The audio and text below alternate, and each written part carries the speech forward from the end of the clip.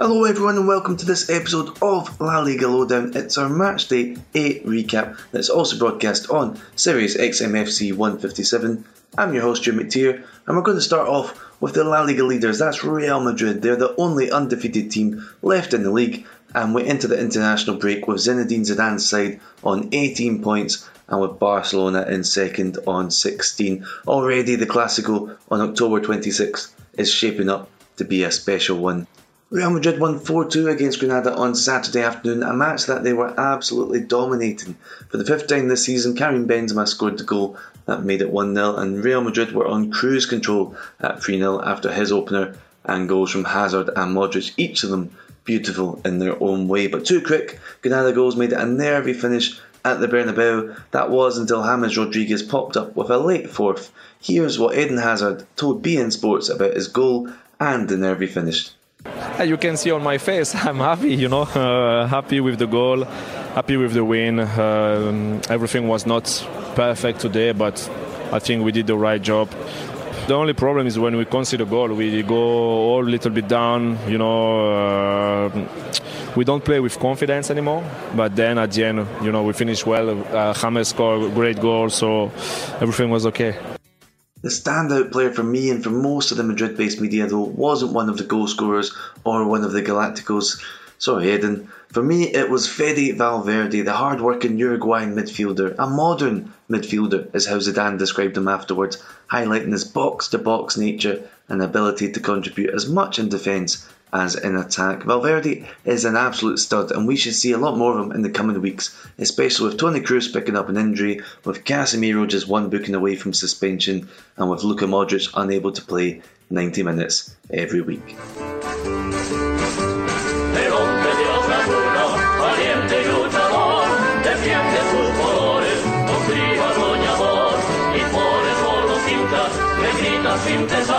Osasuna! Let's now talk about one of the other informed teams of La Liga, and that's Osasuna. They've only lost once this season to go with 2 wins and 5 draws, and their second win of the campaign came on Saturday night as they hosted and defeated Villarreal 2-1. Villarreal lost because they were playing in the Mount Doom of La Liga in a stadium that nobody dares visit if they can avoid it. They were playing at El Sadar, where Osasuna have now gone 29 league matches undefeated. Let's speak to Osasuna fan Nacho Torne, better known to you, me and everyone as Nacho Groundhopper, about the newly promoted team from Pamplona and their excellent start to the season. So Nacho, there's obviously a reason Osasuna haven't lost in 29 league games at El Sadar. Can you tell us about the atmosphere and support there? So basically the atmosphere in El Sadar, it's unique in terms that it's a very British atmosphere. So basically the fans are just behind you as a player. I mean the stadium is packed. It's like a little chocolate box, the La Bombonera del Norte. So it's very noisy and the fans of Osasuna are really passionate because it's a single fact that in Pamplona people support local team, they support Osasuna. So it's not a question about Real Madrid or Barca, it's just there people support Osasuna. For that reason Osasuna is very unique and the people from Navarra and Pamplona are very passionate for everything. And if we talk about football, they are really, really, really brave. It's 11 points from 8 matches for Osasuna. That's better than expectations, right? Yeah, I think so. Mainly because we are a newly promoted team. So when you come from second division and you play again, because Osasuna during last 20 years has been a traditional team from first division. So you are a bit confident because you know that behind you there is El Sadar and also the fans.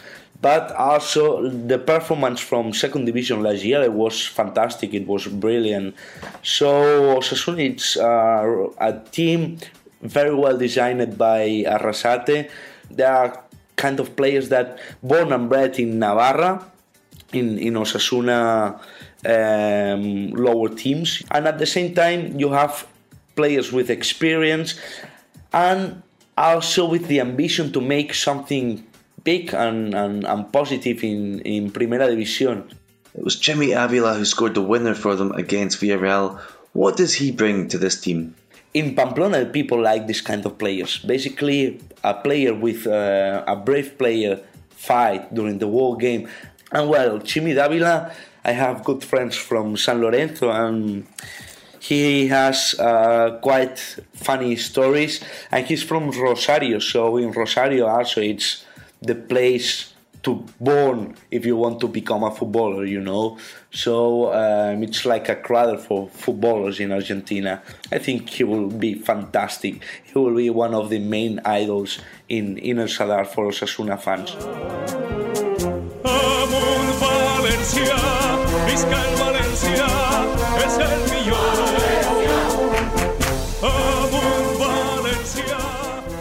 Let's check in on the latest happenings in Valencia land with Paco Polit. At the fourth attempt, Albert Slades got his first home victory since taking over from the sacked Marcelino, but all is not well at Mestalla. They only narrowly defeated Alaves 2-1 and didn't look too impressive, while the crowd spent most of the match protesting against owner Peter Lim and president Anil Murti. Even the floodlights went out at one point at Mestalla, somewhat metaphorically. This just wasn't very convincing, was it? Let's get this out of the way. The game wasn't a memorable one, not by a long shot. Valencia have played 7 games in 21 days, and you could notice the stress and the sluggishness in most of the first half. Parejo didn't look good, Rodrigo didn't look good, the defense didn't look good, especially in the second half. The only highlight of the game was a monster performance by Francis Coquelin, who seems to be like that Duracell bunny, which became pretty famous many years ago. He was intense, he was tough, he single-handedly held together Valencia's midfield. And we also have to speak about the tactics and the style. Even though the team won the game, Valencia still don't find themselves comfortable under the new Celades game plan. You said there that Valencia's performance looked sluggish. Danny Parejo said after the game as well that there wasn't much rest after the Champions League match. Will the European matches be a problem for this squad? Yeah, we should consider that the physical level of the team was always going to suffer after the former coach Marcelino was sacked, because he had a physical plan and people executing it, whereas Celades has brought in some staff of his own. Therefore, the players are now in a transition period while playing a game every 3 days.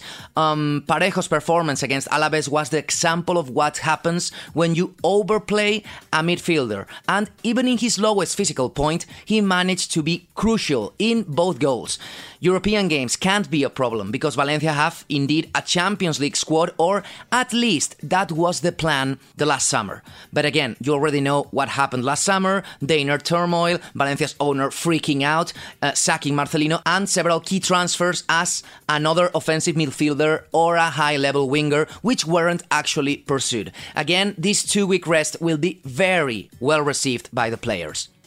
There was a much-needed goal for Maxi Gomez. Do you think he'll become the starter up front for Valencia, or will Kevin Gameiro be the starting number 9 when he returns from injury? I think Maxi has had a rough time adapting to the demands of a big team like Valencia. The style is different than the one he knew from Celta. He has found players like Rodrigo, for example, who you have to really understand on the pitch in order to work together, but he's getting there. Maxi has already scored 4 this year and is becoming increasingly important within the team. Gameiro's injury sure has sped up the process, so it will be interesting to know how Celades decides to blend and combine these 3 strikers, which are very different from each other, once the 3 of them obviously are available for the coach. And what did you think about Alaves? They actually looked quite good, I thought. They definitely didn't look as bottom of the league players, but again, you could say the same about Leganés, for example. Alaves maybe didn't do enough to take away at least 1 point, but they delivered a decent performance. I particularly enjoyed seeing Lucas Perez on the pitch, as he has been a target for Valencia in the past, and he showed that he oozes quality. Just look at the way he finished his goal and sent the game into a very tense final minutes. Overall, Alaves are within the bottom 5 teams, and that means that whatever they're doing, it's not enough at this point. Cheers, Paco. Alaves will be an interesting case going forward because they were a clear relegation candidate for many, yet they're currently outside the drop zone. Inside the bottom 3, we still have Real Mallorca, even though they got a much-needed 2-0 win over Espanyol with goals from Andy Budimir and Salva Sevilla. That saw them leapfrog the struggling Catalan side who are still doing well in Europa League, by the way. So at the bottom it's Real Mallorca in 18th on 7 points, Espanyol in 19th on 5 points, and Leganés at the bottom still on 2 points. But Leganés are furious after this weekend's match. They hosted Levante and I went along to this one, and after an opening 40 minutes that were genuinely more boring than the train ride to the stadium, we got some really big drama and controversy. Levante were awarded a penalty for a foul that took place outside the box. They scored and went on to win 2-1 with just 5 shots compared to the 22 of Leganés. But Leganés claimed after the match that the VAR equipment wasn't working properly at the moment of that penalty call, and they've demanded that the match be replayed from the minute of the incident. The referees committee deny this, but there is some footage of the fourth official using a mobile phone, seemingly to try to communicate with the VAR guys. It was all a bit of a mess, and it's worth keeping an eye on the fallout. The match won't be replayed, I can tell you that right now. But it was a real moment of drama in this La Liga weekend. And La Liga weekend, we've still got lots of talking points to get through, which we'll do in part 2 after this short pause.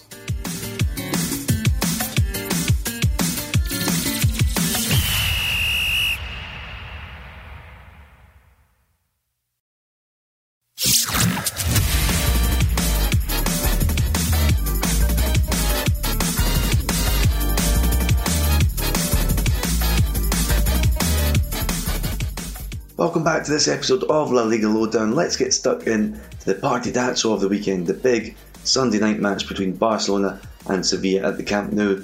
Barcelona had 4 goals and 2 red cards, with Luis Suarez, Arturo Vidal, Ousmane Dembele and Lionel Messi, his first of the season by the way, getting the goals, and Dembele, Ronald Araujo both being sent off late on. Let's bring in Roman de Arquer to talk through this one. And Roman, were you surprised at how comfortable this win was for Barcelona? I know they always thrash Sevilla at home, but this was surprising to me. Well, yes and no, I'd say. Sevilla have proved to be a very good team so far this season, so of course you don't expect Barca to thrash them easily, as we saw in the end. But as you mentioned before, historically Sevilla have struggled against Barcelona. There have been very big results in favour of Barca in many occasions, and also, as we may remember from past season, Lopetegui had a really tough time with Real Madrid visiting at the Camp Nou. So those are 2 examples which aren't really favourable for Sevilla. But again, during the game when I was watching, you got the feeling that Sevilla were creating a lot of danger at the beginning. They had a few really good chances. They could have gone up 1-0, 2-0. So things changed completely once Barca got the first goal. So I think that was the main problem for Sevilla, not scoring earlier on and not making the most of their chances. Should we stop criticising Luis Suarez? Every time he's criticised, he then goes on a run of scoring like 4 goals in a week, as he has just done this past week. Well, I mean, criticising is part of the game, I guess. Players are always under the spotlight, and if they're not doing well, especially players like Suarez, who are expected to deliver game after game at a very high level, this happens. But I already mentioned previously that I have a feeling that Suarez is going to do better this year, and so far he's proving me right. He's scoring lots of goals. He's scoring great goals, as a matter of fact. I mean, that overhead kick was amazing. He scored against Inter Milan, also a lovely volley. So, I mean, Suarez is getting the goals Barca expect from him, and at the moment there is no reason to keep criticising him because he's doing really well now. We should certainly never criticise Messi, who got his first goal of the season with a trademark free kick. How does he look to you? 100% fit yet?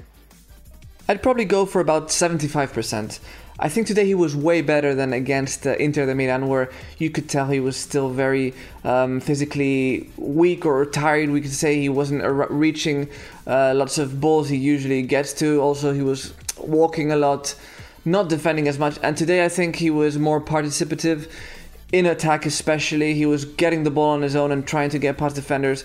He was way more active, and he looks like he's getting better. He's getting to his usual level. So hopefully in a few games he'll be back to the usual Messi. Ronald Araujo came on at centre-back for his debut. He only lasted 13 minutes before his red card. How do you evaluate this debut, and do you think it should have been a red card? There is a pull there, but I mean, come on, you need much more. It looks like Chicharito loses his balance more than anything else. But Araujo did look solid the few minutes he was there.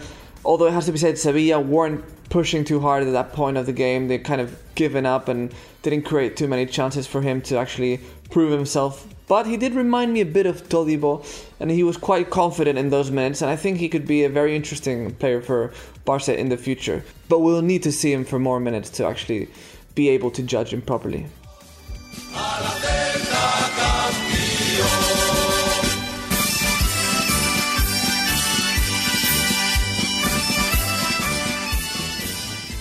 Now let's talk Celta Vigo with Ian Morris, the man behind the Celta USA account on Twitter. Celta earned a really important home victory over Athletic Club, winning 1-0 thanks to an Iago Aspas goal. This was just the second win of the season for Celta, but they have had to play some very difficult teams already. Considering how tough the early part of the schedule has been, Ian, are you happy with 9 points from 8 matches?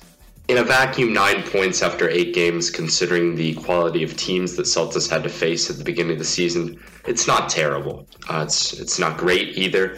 But, having hosted teams like Real Madrid, Valencia, Athletic, an upstart Granada team, as well as going on the road to play teams like Atletico as well as Sevilla, I think the frustration stems more from the fact, not that Celta drew against Sevilla and Atletico on the road, which is a result that you can't be upset with, nor that they lost at home to Real Madrid, but the fact that they've dropped points in games that people think that they should have won. For example, going on the road last weekend in Eibar and losing 2-0, Celta fans weren't happy with that, and I think the same could be said for drawing at home against Espanyol and also the game against Granada at home. I think the 9 points after 8 games would hurt less if it hadn't been the fact that it seems like so many opportunities for more points hadn't been dropped. Speaking specifically about this match, what did you think about the tactics? It was almost a front three because Denis Suarez got forward so much. I think one positive thing that you have to take is that we saw Celta stretch out a little bit more on the field and kind of find a bit more of a connection between its midfielders and its attacking players. You ask about Denis Suarez playing more up front, almost as if he were a third forward. And I think that's something that Celta was missing earlier in the season. Denis is a player who has the ability to make a difference up front, but since Fran Escribá is such a follower of the 4-4-2 system, we often saw him dropping back and playing, many would argue, too far back, which kind of made it difficult for Santi Mina and Iago Aspas to find space. Ian, where do you think Rafinha fits into this Celta Vigo side? So Rafinha was kind of a surprise signing, I would almost say, at the end of the summer transfer window. Got to Celta at the beginning of the month of September, was injured for his first game since joining the Sky Blues, but after that became kind of an undisputed starter in the 11. And, it's easy to see why. He's a very talented midfielder with attacking qualities that I think fits very well with players like Iago Aspas, Santi Mina up front. And, having him on the right side plus Denis Suarez on the left side gives Celta's attack a bit of balance that I think that maybe the staff wasn't so convinced that Brais Mendes, despite his talent, would be able to do this season. So we've seen him play well since joining Celta. Perhaps this game against Athletic wasn't his best. But I think his role in the Celta team will be to kind of be that link between the midfield and the attacking players like Mina and Aspas, and to an extent Denis Suarez. He's going to need to be a link because, when you look at a guy like Okayo Kuslu and a guy like Stan Lobotka, they don't necessarily have the best ability to link up with attackers. And I think Rafinha's role on this team, even though he is a bit limited by being stuck to the right side, will be kind of to facilitate that connection. Will he be an undisputed starter in the future? I'm not sure. Brais Mendes is a very talented player. We've seen him debut with Spain's national team already. And, he's young, he's still learning. And I think it'll be good for him and Rafinha to challenge each other to kind of maintain their place in the starting 11. And if one ends up falling out of that starting 11, it's a great option for Celta to have on the bench, right? Being able to put a player like Rafinha or Brais Mendes into the game about 2/3 of the way through really gives Celta a nice wrinkle. Aspas got his first goal of the season in this one, but generally he hasn't looked like the Aspas of the final few months of last year. Why do you think that is? It's definitely true that the Aspas that we've seen over the first 8 games of the season isn't the one that we saw down the stretch last year, when he was seemingly scoring a goal every weekend to almost single-handedly bring Celta back from the brink of relegation. Aspas looks to be a bit frustrated in a couple of ways. First of all, I think that Fran Escribá's system isn't necessarily the best for him. He's playing kind of in a position where he's not used to, being with Santi Mina alone up front, not really having as much interaction with midfielders as he normally does, and I think that's bothering him a bit. And also I think the fact that, Iago Aspas has been the star of Celta over the past few seasons, and now this year he finds himself in a team that's added players of the caliber of a Santi Mina, of a Denis Suarez, of a Rafinha, and he's not used to it. He's not used to sharing the ball and to having attacking options like the ones he does this year, and I think that's been a bit of an adjustment for him. Hopefully the goal that he scored against Athletic this weekend will help him kind of get over that mental block that he's had and finally get back into goal-scoring form, which would just be huge for the Celta side, which curiously has had its biggest problems this year, scoring. And when have we ever seen that from Celta? So, it's really crucial that Aspas finds a way to be comfortable playing with the other players in the starting 11 and gets back to being Iago Aspas, because that is the most important thing for Celta. Thanks for that, Ian. Next, we move on to the only goalless draw of the weekend, but it was a goalless draw that throws up so many talking points. You can feel the tension in the stands. Sandro focuses. It's Oblak to beat. No easy task. Even from the spot, Sandro puts it way over the crossbar. For the 4th time in their past 5 La Liga matches, Atletico Madrid failed to score a goal, and they drew 0-0 against Real Madrid. It could have been even worse for Diego Simeone's side, as Sandro had a first half penalty, but he skied it over the bar to mean he hasn't scored in any of his past 53 matches, not since November of 2017, as Sandro found the back of the net. And yes, he is a centre forward.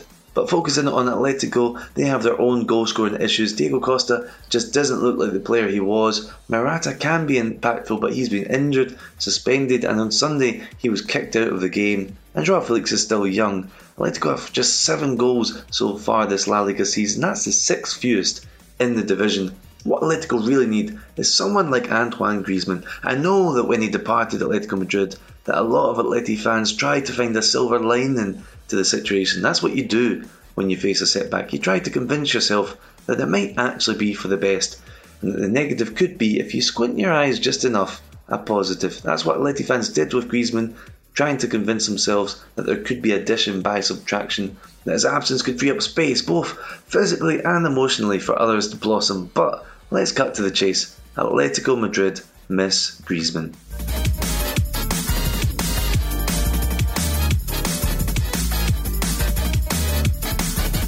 We've spoken about 2 vast defeats already, as Alaves and Athletic Club finished the round pointless. There wasn't much joy elsewhere in the Basque Country. At Real Sociedad, they went ahead very early on against Getafe thanks to Mikel Merino, and it seemed like the Real Sociedad hype train was full steam ahead. But a red card right at the beginning of the second half for Diego Llorente afforded Getafe an opportunity, and they took it. First Jaime Mata, and then Nemanja Maksimovic with the goals to make it a 2-1 win for the Madrid side. Eibar, meanwhile, this will be the happiest Basque side of the weekend, as they drew 1-1 away at Real Betis on Friday night. They'll still be a little disappointed though, as they were leading through a Fabian Orellana penalty, but Laurent Moron scored 1 in the second half to put himself joint top of the La Liga scoring charts with Gerard Moreno and Karim Benzema. Real Betis had 2 further goals ruled out for offside, so Eibar were clinging on at the end. They'll be the happier side at that point compared to Real Betis though. That's us covered all 10 of this weekend's matches then. Thanks to Paco Pollitt, Roman de Arquer, Ian Morris and Nacho Torni. This has been your La Liga Lowdown. There's international fixtures next weekend, so our next La Liga Matchday recap will be in 2 Mondays' time. We hope you'll join us then, and thanks for joining us this week.